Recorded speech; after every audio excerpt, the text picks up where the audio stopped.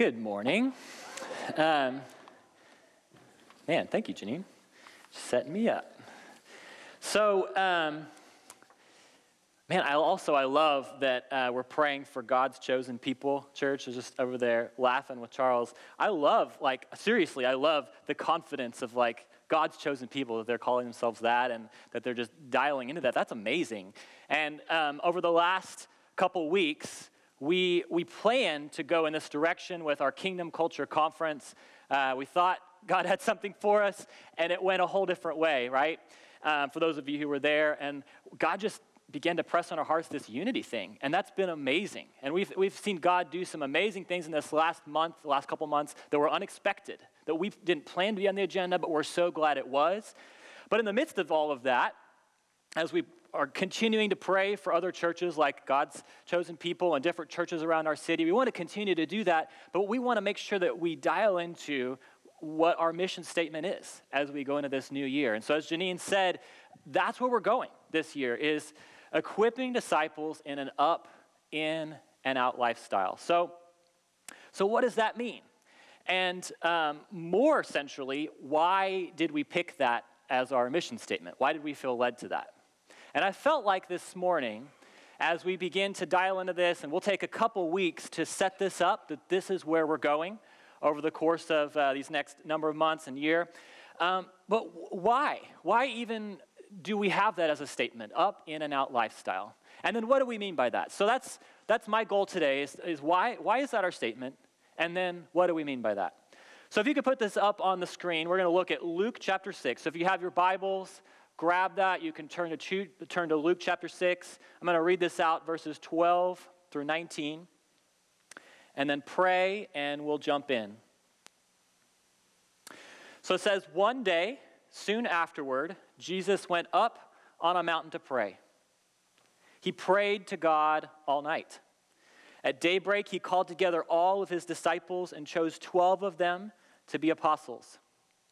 Here are their names: Simon, who he named Peter; Andrew, Peter's brother; James, John, Philip, Bartholomew, Matthew, Thomas, James, son of Alphaeus; Simon, who is called the Zealot; Judas, son of James; and Judas Iscariot, who later betrayed him. When they came down from the mountain, the disciples stood with Jesus on a large, level area, surrounded by many of his followers and by the crowds. There were people from all over Judea, from Jerusalem, from as far north as the seacoasts of Tyre and Sidon. They had come to hear him and to be healed of their diseases. And those troubled by evil spirits were healed. Everyone tried to touch him because healing power went out from him, and he healed everyone. So, Father, we come before you today, and as this year gets underway and starts to develop, and God, we say, we are yours. We say that we want to be those who are hosts of your presence. Even as we sang this morning, Lord, show us your glory. We say, God, would you come and show us your glory in our midst as we gather and as we go. And Lord, I pray that even this morning and next week, God, that you would begin to do a work in our hearts such that we would catch a vision for living that up, in, and out lifestyle. We love you, Jesus. Amen.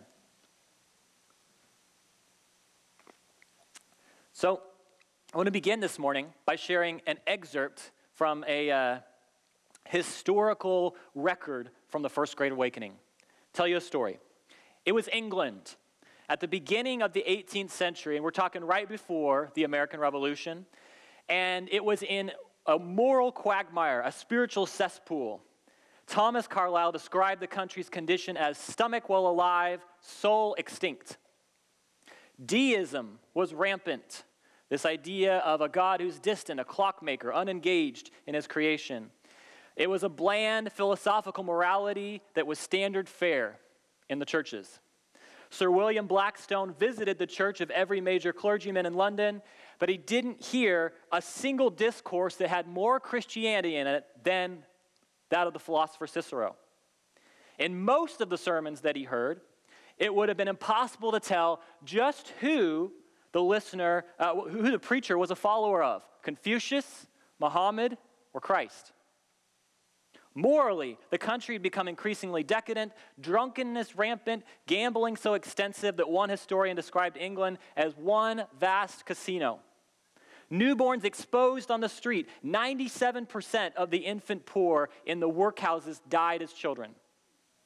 Bear baiting and cockfighting were accepted sports. Tickets were sold to public executions as if it was the theater. The slave trade brought material gain to many and was degrading their souls at the same time. And in the midst of this environment, a man named John Wesley traveled over 250,000 miles in the cause of the gospel. In his preaching, he talked continually of Christ, emphasizing repentance, faith, holiness. As he preached, the manifest presence of God showed up and transformed many. As Wesley preached, multitudes also responded. He noted in his journal that the word of God ran as fire among the stubble. It was glorified more, and multitudes crying out, "What must I do to be saved?" Wesley then began to supervise the education of lay leaders to educate the people in small cell groups where discipline and faithfulness were learned. These preachers distributed and sold Christian books to the public. They helped provide them with spiritual food. Wesley pioneered a monthly magazine and edited Christian Living, a selection of theological, devotional literature for the layperson. He developed a whole method for following Christ. He also was the first to print and use religious tracts extensively for outreach. So as you hear that, as I begin to describe the state of things right before the American Revolution, and then as God begins to use men like John Wesley, another man named George Whitefield, they step into this during the First Great Awakening and begin to preach, and God begins to move powerfully. What does that sound like? What word would we use to describe what that is? Revival, right? We would say that's revival. That God broke in powerfully in the midst of this crazy thing that's happening, this degradation of society. God moves and brings revival, right? And as God began to move, it's interesting to me the way these men began to respond, specifically George Whitefield and John Wesley. Because God used them powerfully, right? And however we would define it, we could say that's revival. That whether your definition of revival is that without really knowing how or why, God shows up and people just begin to get saved. People begin to respond to the gospel. Or whether it's God begins to just pour out his presence and people are healed and the society begins to encounter this transformation. However you would define it, that's revival, right? Because as they would go to a new town, John Wesley would send somebody ahead and he'd say, "Hey, clear out the field, and by the way, don't let anybody sit in the trees." And they'd be like, "Well, why is that?" Well, he would come, and he'd start to preach, and God's presence would come, and people would come under conviction, begin to be saved, and people who were sitting in the trees who didn't listen would come under the power of God and fall out of the tree. And this guy, then they'd have to get prayer for healing because they fell out of the tree and got hurt. That's revival, right? God's presence being poured out, people being saved, lives being changed through the power of the gospel. And in the midst of all this, what's interesting is the way that Whitefield and Wesley began to respond. Whitefield really focused on continuing this itinerant ministry where he would gather people together in fields. And they were both a part of what came to be known as Methodism, but Whitefield would really focus in on this itinerant ministry thing, and Wesley responded in a different way. You know what he did is he went back to the Gospels. He went back to the origins of the faith, and he said, as we're seeing this thing, as God's beginning to move, what is this? How do we respond to this? And he began to look at the pages of the Gospels, and you know what he found? He began to look for what he was seeing.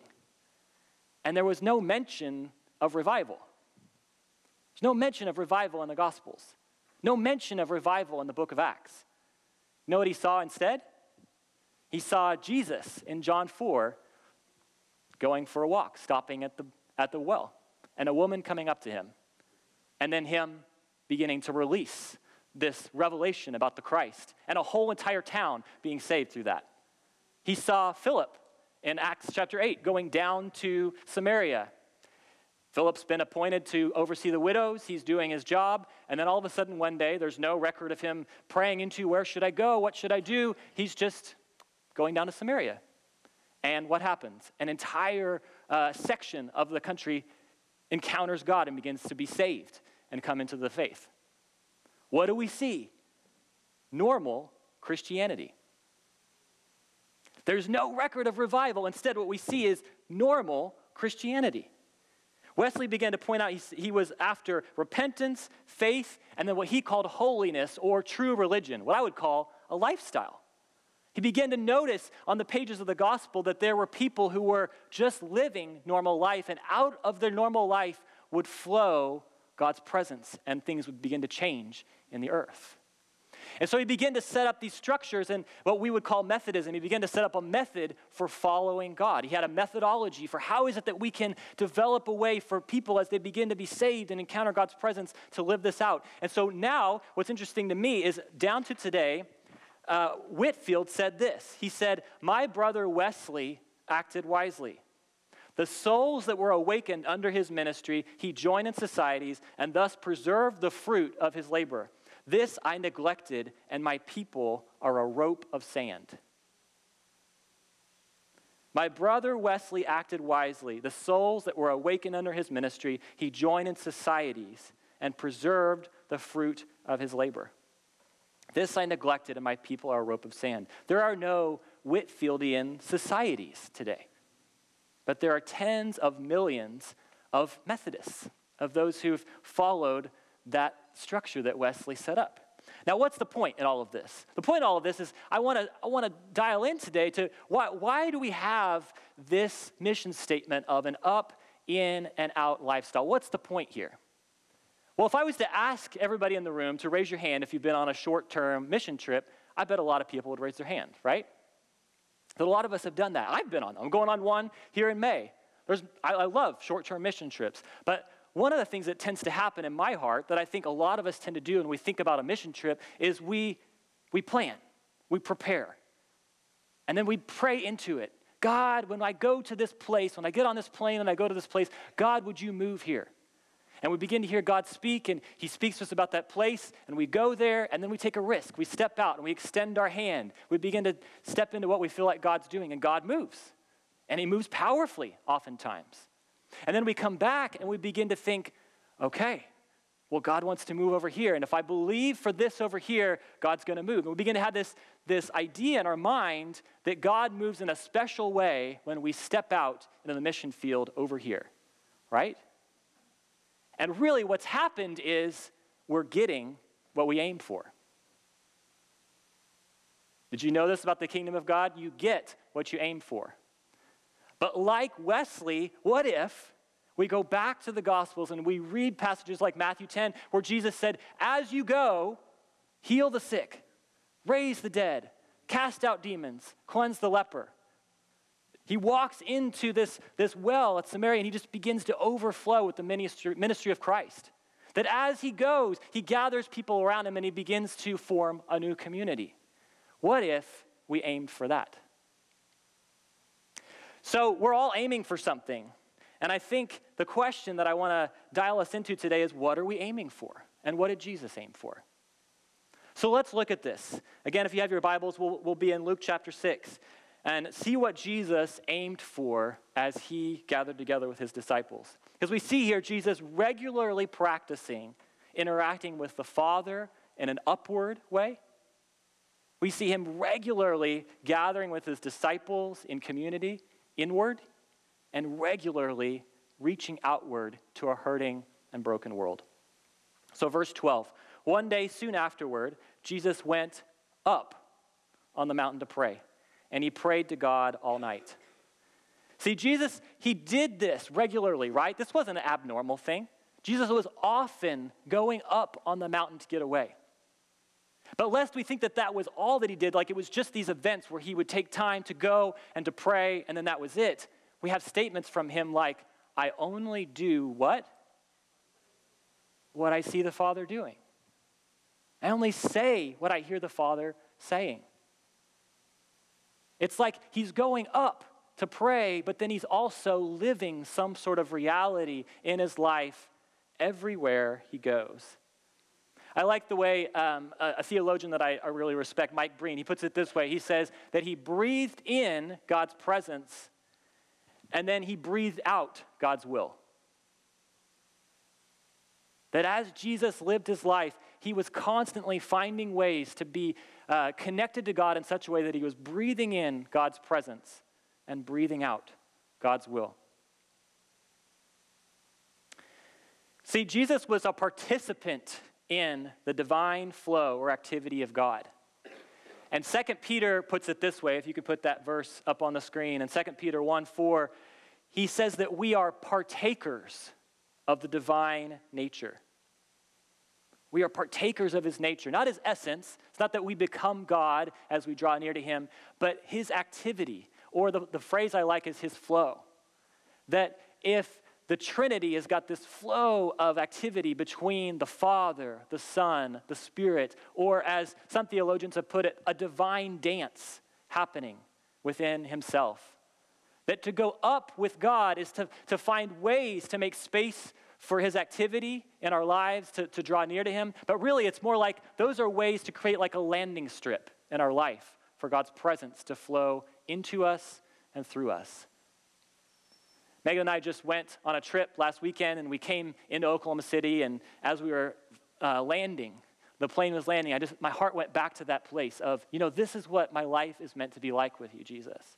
That you're inviting me to practice some regular, everyday, mundane things like prayer, like reading your word, that become a landing strip so that your presence lands on my life and then flows through my life everywhere I go. And this is what Jesus did. He went up with God in such a way that he was connected with God in union all the time.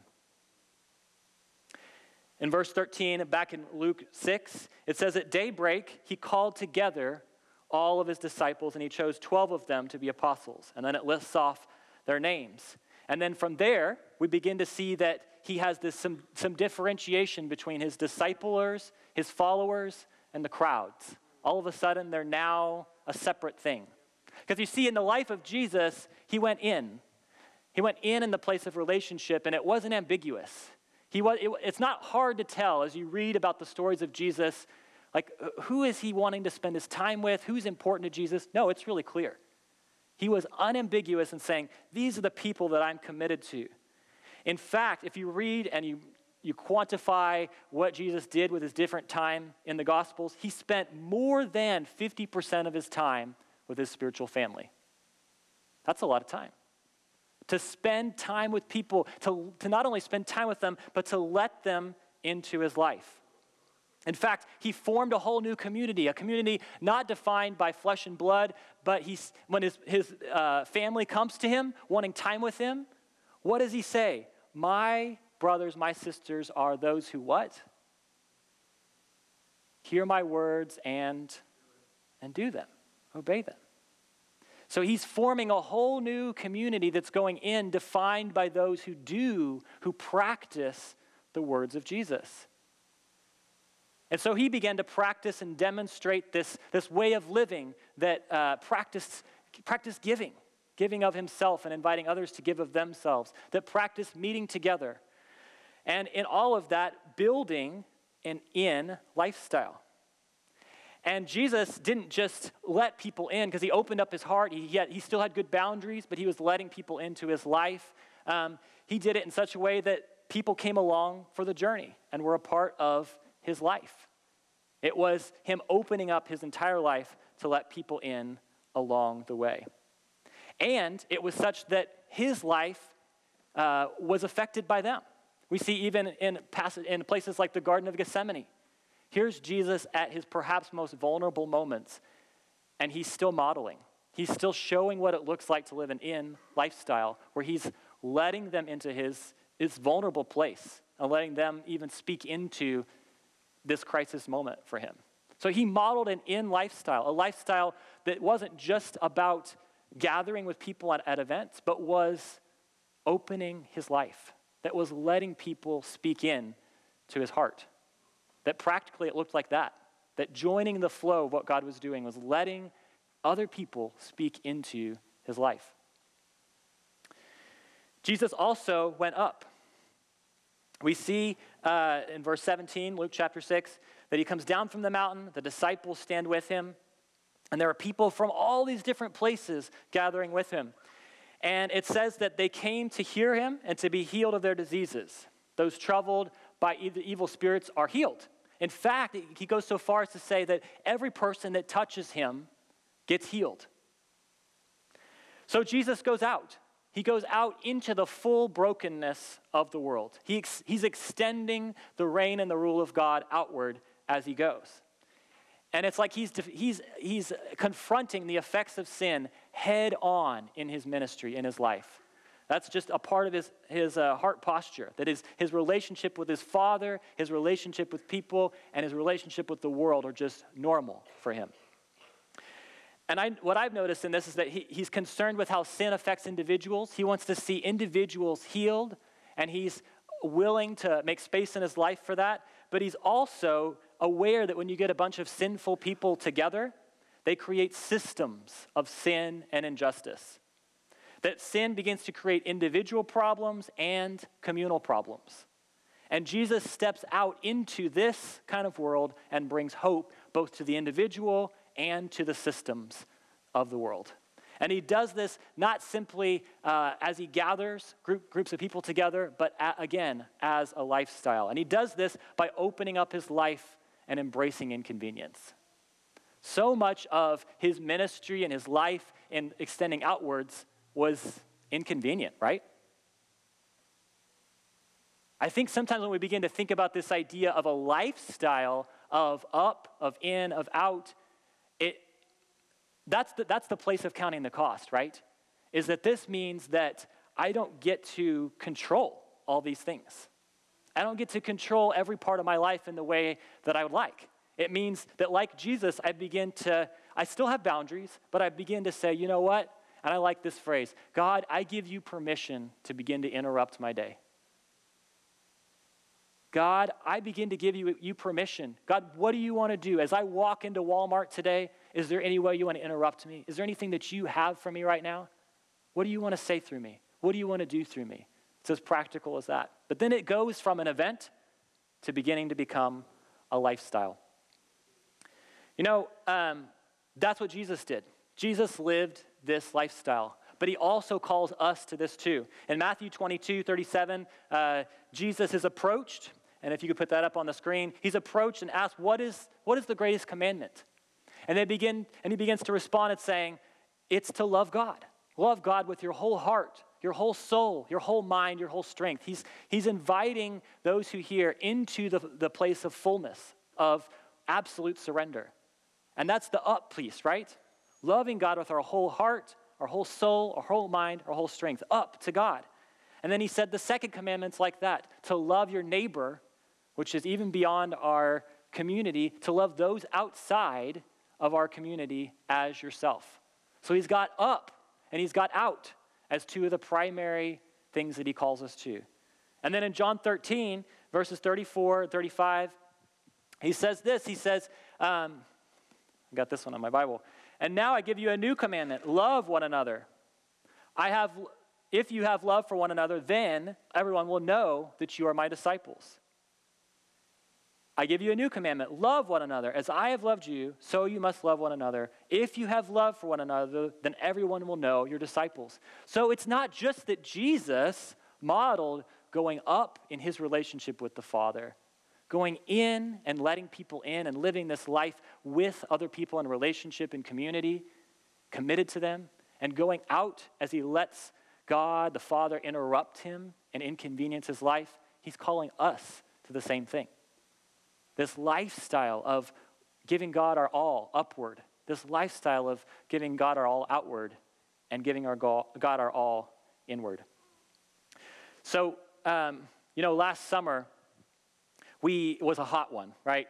If you guys remember, July, August, it was a hot summer this last summer. And one day we came home into our house and we rent, so when problems happen, it's our landlord's problem. So we walk in the house, and as soon as we get in the door, we know that something's wrong. It's like you could feel the heat, like the heat waves like coming out the door as we're opening the door to go into our house, like, uh-oh, something's broken. It was like so hot that like I'm sweating, Megan's sweating, and we look around, it's like the paint sweating on the walls, It's like hot. So we go over to the thermostat, and we're looking at it, and it's like, okay, well, the batteries are working, the power's on, it seems to be working, and the number on the screen says like 90 something, so it's like, it's working on some level, right? And then we call the super, and he comes and brings somebody to check it out, and he's like, yep, that thing seems to be working. I don't know. And they end up crawling around in the attic, and they begin to check out the whole system and find out that there's a piece missing and they need to fix it. But you know what? Our thermostat had become a thermometer. A thermostat, what's its job? To regulate, to change the atmosphere of the house. But it had become what? A thermometer. And it was telling us the temperature of the house. That was helpful on that level, but it wasn't doing its job, was it? As Christians, and as I look at the life of Jesus, he calls us, and he didn't come just as a thermometer. And oftentimes, as Christians, we do that pretty well, don't we? We come into an atmosphere, we come into an environment and say, here's the temperature, here's what's going on, here are the things that need to change. But Jesus stepped into a world, into a whole atmosphere, and he became the thermostat.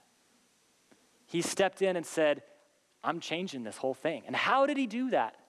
It wasn't just that he came in and just began to put some dates on his calendar and go around as an itinerant minister and minister places. No, it was he began to live it out in his life. He turned up the temperature in his life in an upward way. He began to live out this lifestyle with the Father. He turned up the temperature in his life as he began to surround himself with an intentional group of people that God called him to and began to invest in life with them. And then he turned up the temperature as he began to go out to the world and opening up his life to God to use him. And as he did that, what happened? The culture began to be affected and change. This is God's invitation to us, and he calls his people to be light and to be salt. That's an intrinsic thing, right? That happens from within us outward. A few years ago, God began to speak that to me, that the revolution that he's calling us to begins within. The revolution that he wants to bring to our world begins within us. Because it's like whatever's happening in my lifestyle, how can I expect others to be doing something different than what's already happening in me? He's inviting us to be a thermostat that lives out normal Christianity. So here's the deal. As we begin to hear that, I bet you hear those three areas: the up to God with the Father, the inward in community, and the outward to the world. And or here, I'll just speak for me. When I hear that, there's one that I feel naturally good at. Like, yeah, I got that. And then there's a second one I'm like, okay, I could sort of do that. And then there's a third one I'm like, I feel fairly bad at that. As you hear this up, in, and out. And the thing that Jesus invites us into as we hear that, or I'll say this, my temptation in that is to want to camp out and play to my strengths. As I hear Jesus, as I see Jesus living this life, and then as I hear about those on the pages of the book of Acts living out this lifestyle of up and in and out, I think, oh yeah, I like that part right there. That up piece or that in piece, that feels really good. I love this community piece, or over here, the outreach piece is there as they're doing the evangelism and that feels really good.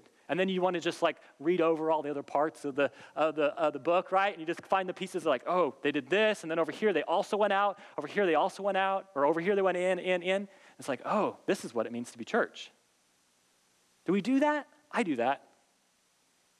But here's the invitation from Jesus. He says, will you come and follow me and be a learner? Will you come and be on a journey? Because the reality of following Jesus and following him into his lifestyle is that he wants to perfect his strength in our weakness. This is what it means to be Christian, to be a follower of Jesus. Not to simply camp out in our strengths, but to be perfected in our weakness. What does that mean? That means that we all get to be uncomfortable, right? I mean, if we're real about it, we all are going to be uncomfortable. We're all going to have spots where we're going to be the cheerleader and be like, guys, come on, over here, the in piece. Guys, this is what it's all about.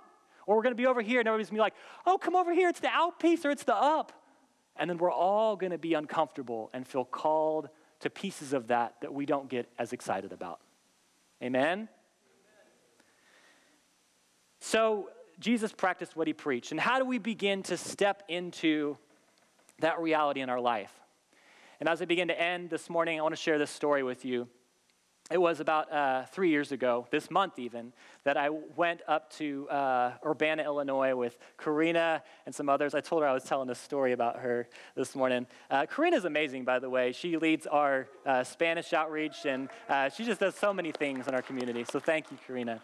But we went up to Urbana, Illinois, and we went to a More Love, More Power conference that was all about how do we step into being God's hands and feet to the world. And at that conference, there was a man named Robbie Dawkins, who was one of the speakers. Some of you may know him. He was here for the ordination for Brian and Janine a few weeks back. And he is what I would call a power evangelist, meaning that he steps into the place of demonstrating the gospel through the power of God. And people come, and then they hear the proclamation of gospel out of that, and they get saved. So he's a power evangelist. And so he's one of the speakers, and Karina came up to me on the second day, and she said to me, hey, Mark, I noticed that every time Robbie's about to speak, or he comes into the room, you leave the room, or you go to the other side of the room. What's up with that?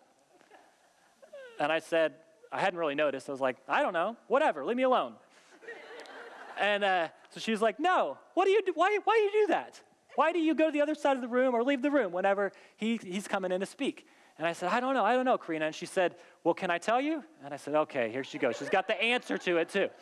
So she said, whenever Robbie speaks, I think there's something that he is carrying that God has for you. I think there's something in his life that he wants to give to you. And there's something in you that's afraid to receive it. Something in you that doesn't know what you want, if you want it. And it hit me, and I was like, oh, she's right. And then I was like, but I don't want that, right? And so I said, okay, that's great, whatever, Karina. And she said, so here's what you need to do. You need to go and have him pray for you. So I'm like, really? I have to have him pray for me? So the conference goes along, and we get to the last day, and I had this in the back of my mind, like, okay, Lord, I think that might actually be you, and I'm supposed to do that. I don't want to do that.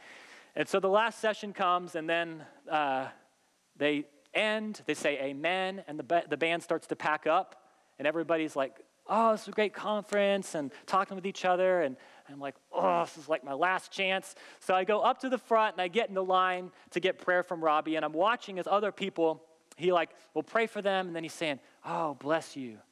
Thank you, God, for what you're doing in this person. Thank you, God, for what you're doing in this person. So then I get to the front, and I'm like, okay, so here's my turn.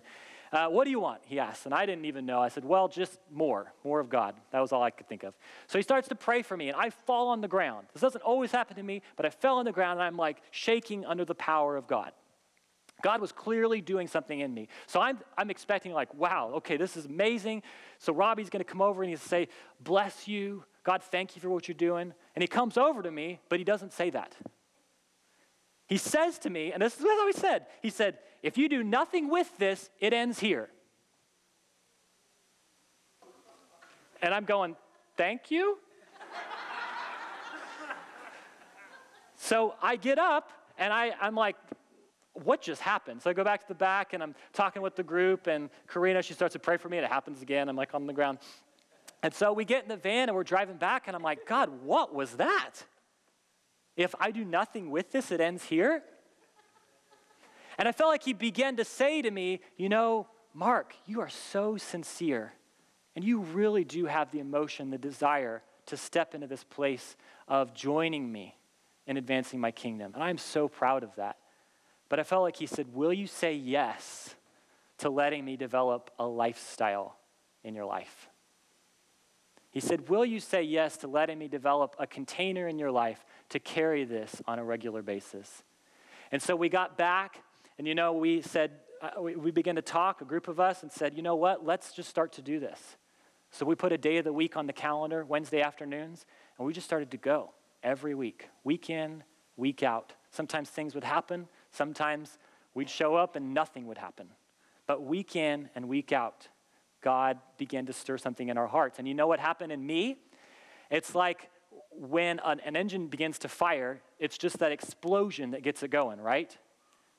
And it needs that explosion so that it can go on a regular basis. And for me, what I began to realize was I need a regular thing in my life. I need a regular practice in my life so that I begin to live a lifestyle of this, so that I begin to live this out.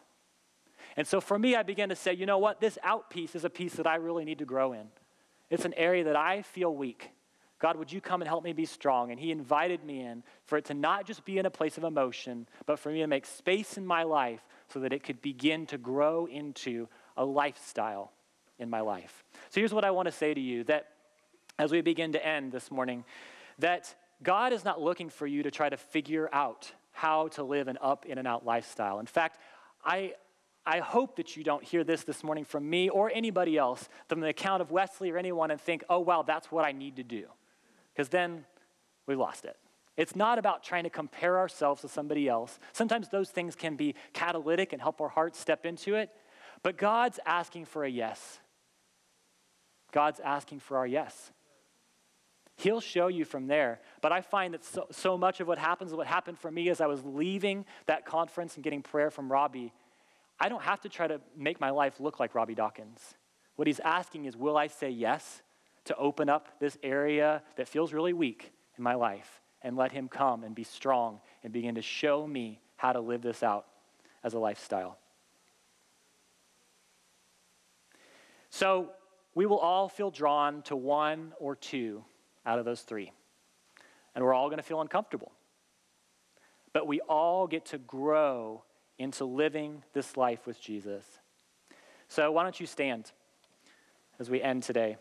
Because here's the deal. We don't want to be a people who understand forgiveness or understand prayer, understand mission, or understand justice intellectually.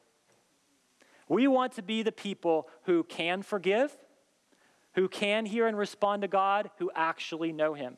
We want to be a people who have hearts that break for our world and the people in it and do something about it. We want to be the kind of people whose lives look like those that we see on the pages of Scripture. So I want to invite the ministry team to come up, the worship team to come back up. And I just want to ask you this question as we land this morning. What are you aiming for in your life? What are you aiming for? Because you're probably going to get it. Wherever we aim our hearts, wherever we aim our lives, we're probably going to get it. And what if we aimed for a lifestyle in our lives? So this morning, we're going to respond to this by saying yes to Jesus through communion. We can do none of these things. We can't go up, we can't go in, and we can't go out without Jesus, without his life and activity flowing in us and through us. And that's what happens as we take communion, is that we become participants in the life of Jesus, him flowing into us and flowing out through us. So, Janine, you want to direct us on how you want to do communion?